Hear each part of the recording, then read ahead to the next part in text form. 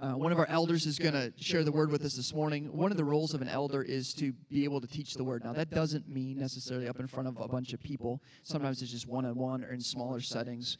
But from time to time, we do think it's important to have elders share, especially if God's put something in the heart from the word to share, that we think it's important for you to know who our elders are and hear directly from our elders. And so this morning, one of our elders, it's our longest elder, right? You're the longest one?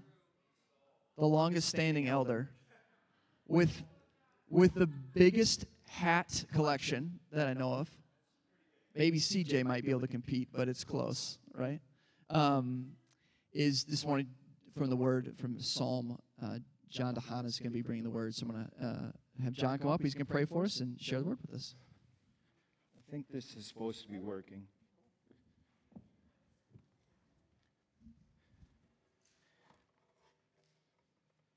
That song set a fire down in my soul, I think. Gosh. You know, God, you set a fire in me, and only you can quench it. You have made me heartsick for you. And that song just starts, oh gosh, gets me going. Anyway, you know what? I got to have glasses or it's over.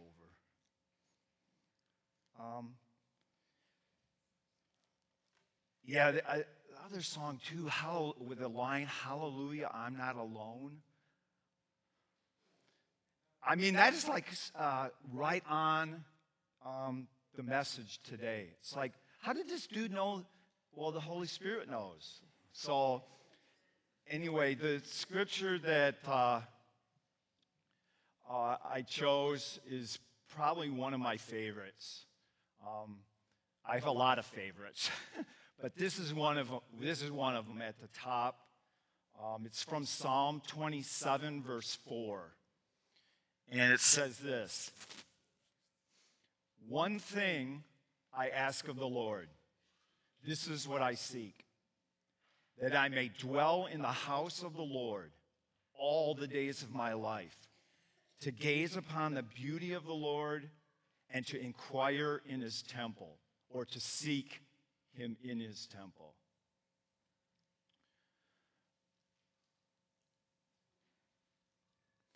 There's something about when you make God, and it's happening all the time with me, so I'm learning it too. There's something when you make him your singular focus, when you train, you empty your head, you get quiet,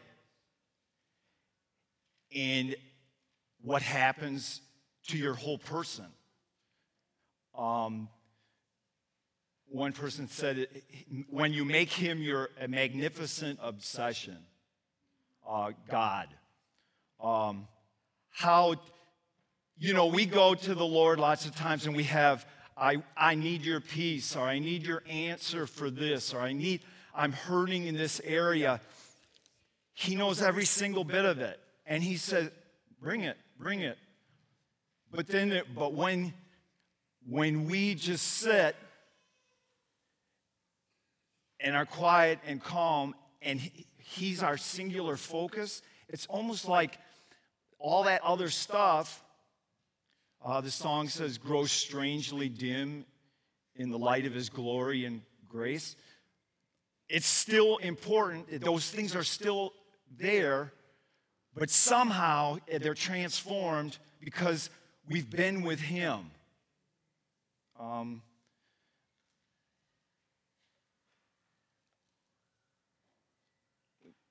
Thinking of that, making him your singular focus, reminded me when Peter got out of the boat,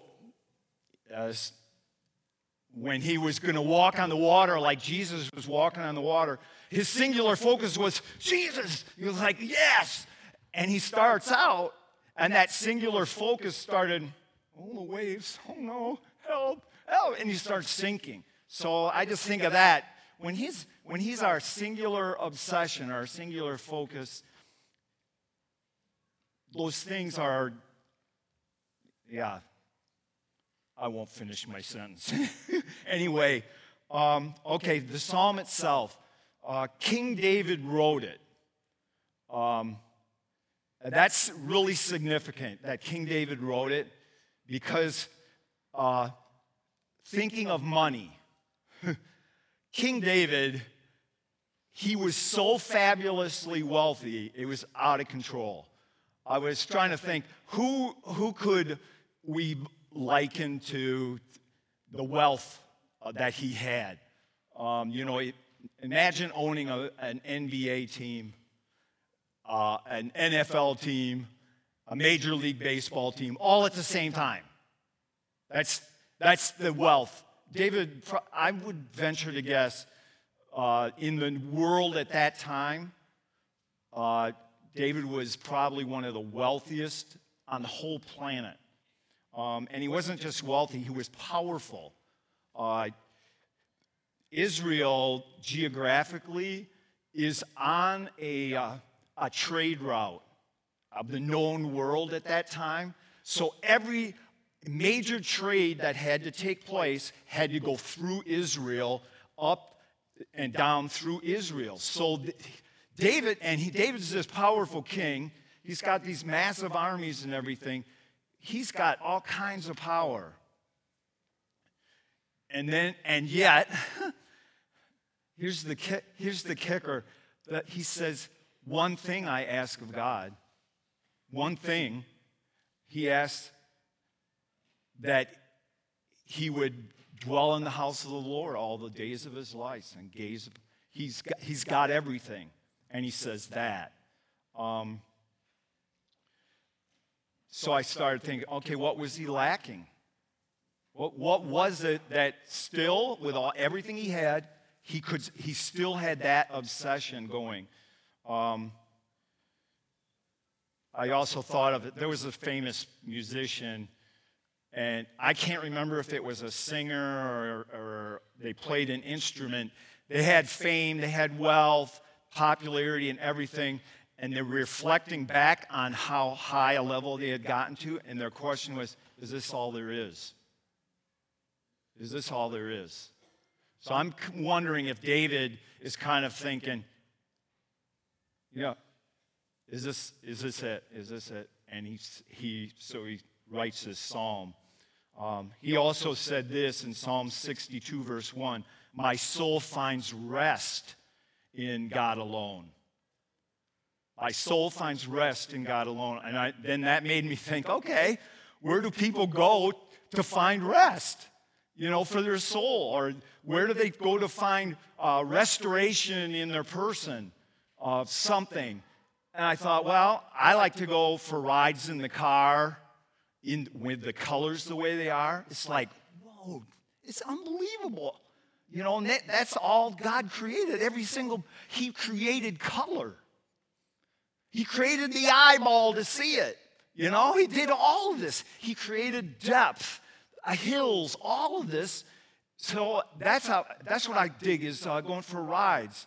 Or sometimes I don't know whether it really restores my soul, but it makes me chill somehow. I zone out. I'll stare at a football game on TV. They're boring. I have to admit, they're very boring. Most of the time, they're way too long, for me anyway. However, they kind of just like zone me out, and I usually take a nap. So, or I thought of vacations. People will plan forever to go somewhere and do something.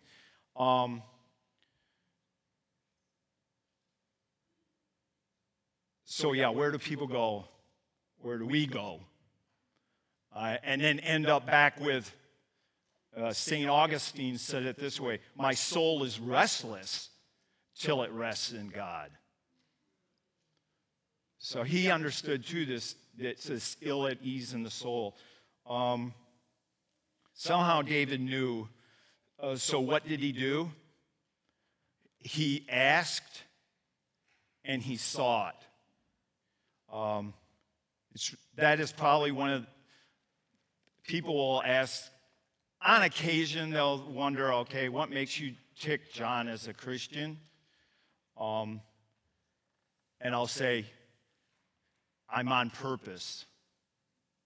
I'm intentional. I'm going for it. This is really, really true. No one grows in their passion for Jesus by accident. It doesn't just happen.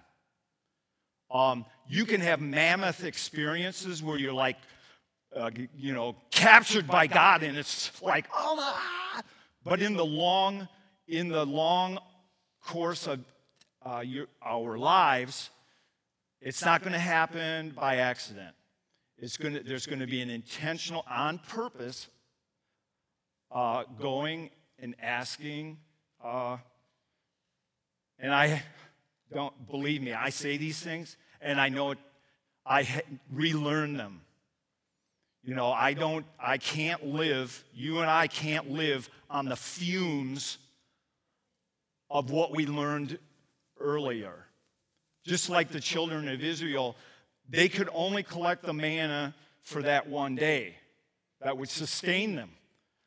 The manna, or the word, or the fellowship with the Lord, the intimacy,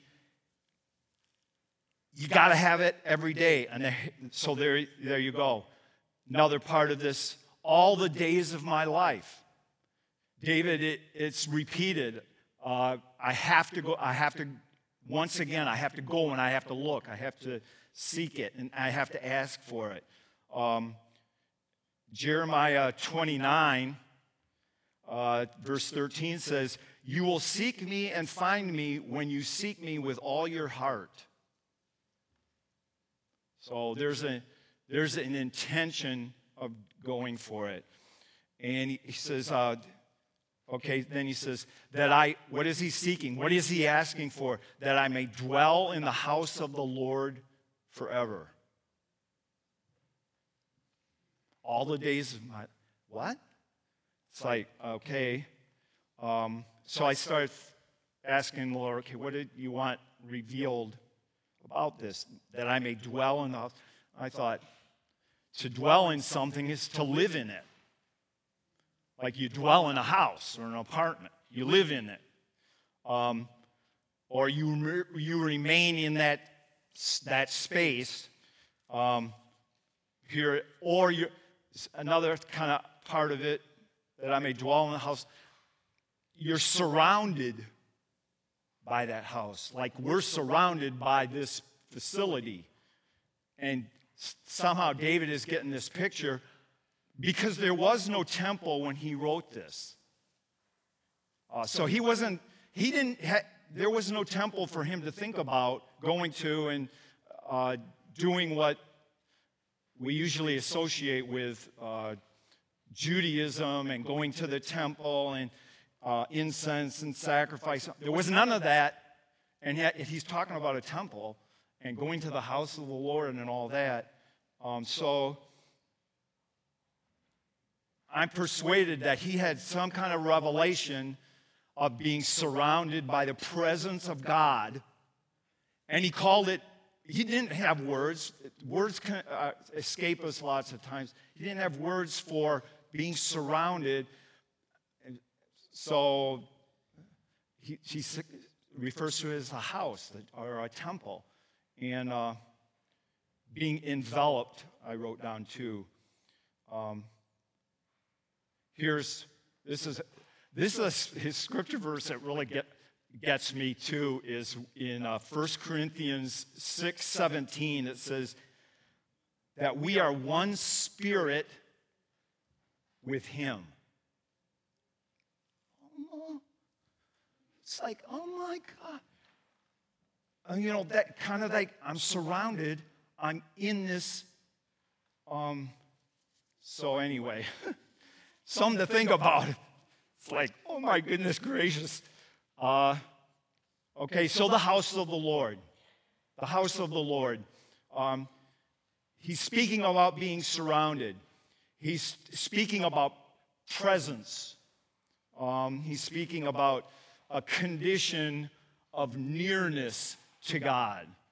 when he's writing these words, and then kind of what I just referred to, and then went. We are, here it is, we're told that we are the temple of God. Oh boy. We are the temple of God. If you've joined yourself to God, if you are a believer, you are a temple of the Holy Spirit. That's our inheritance, that we are carriers. We're houses of the Holy Spirit. God in us. God is in heaven.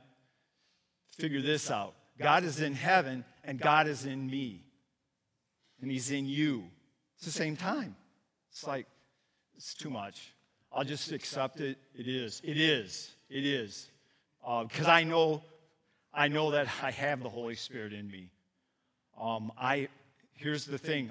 All the days of my life, David says. He wants to be aware of this. All the days of his life, which again speaks to what I was saying before.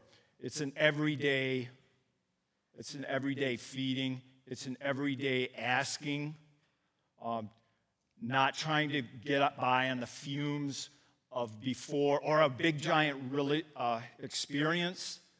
It's cool to have religious experiences, real spiritual experiences, where God just blows your mind, or you get knocked down on the ground and you're crying and foaming at the mouth and all this other stuff. Those are you can't live off of that as life goes on. Those are cool things to thank Him for, but it's in the everyday. It's the everyday, on purpose, on task, because in the Bible we are likened to sheep. We wander off. We get distracted. Or the other thing is what we can do sometimes is we will think something is going to bring that refreshment or restoration of our soul, when only the Lord, my soul finds rest in God alone. Now I have a confession to make at this point. I don't even know how much time I've taken. When it says that in the temple, to gaze on the beauty of the Lord. Oh my gosh. What on earth? And I prayed about it and thought about it. Try that on. What is the beauty of God? What is beauty? You can give examples of beautiful things, but what is beauty? The beauty of God. There's a fellow that Pat and I love to listen to. He has a 4-disc set on just the beauty of God. And so I'm not even going to,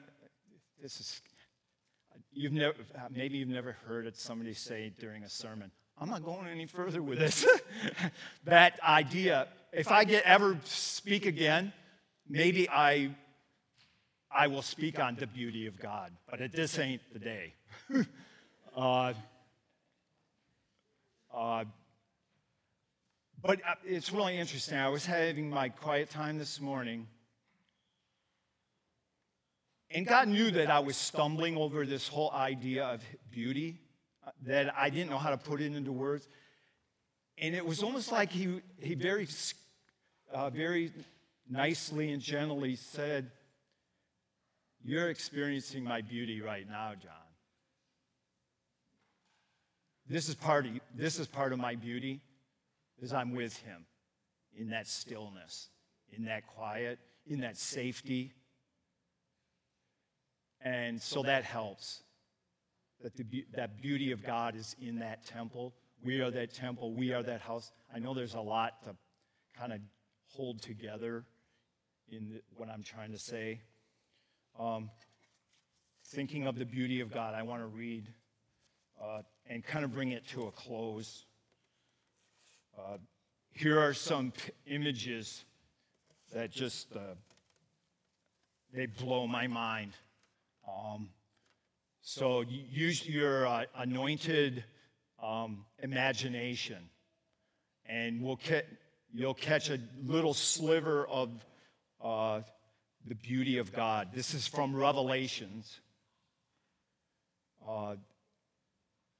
Anyway, this is from the book of Revelations, verse 4. It says, "After this, I looked." Maybe it'd help if you closed your eyes and tried to imagine. "After this, I looked, and there before me was a door, standing open in heaven. And the voice I had first heard said, 'Come up here. I will show you what must take place after this.' At once, I was in the Spirit, and there before me was a throne in heaven, with someone sitting on it. And the one who sat there had the appearance of jasper and carnelian. A rainbow resembling an emerald encircled the throne. From the throne came flashes of lightning, rumblings, and peals of thunder.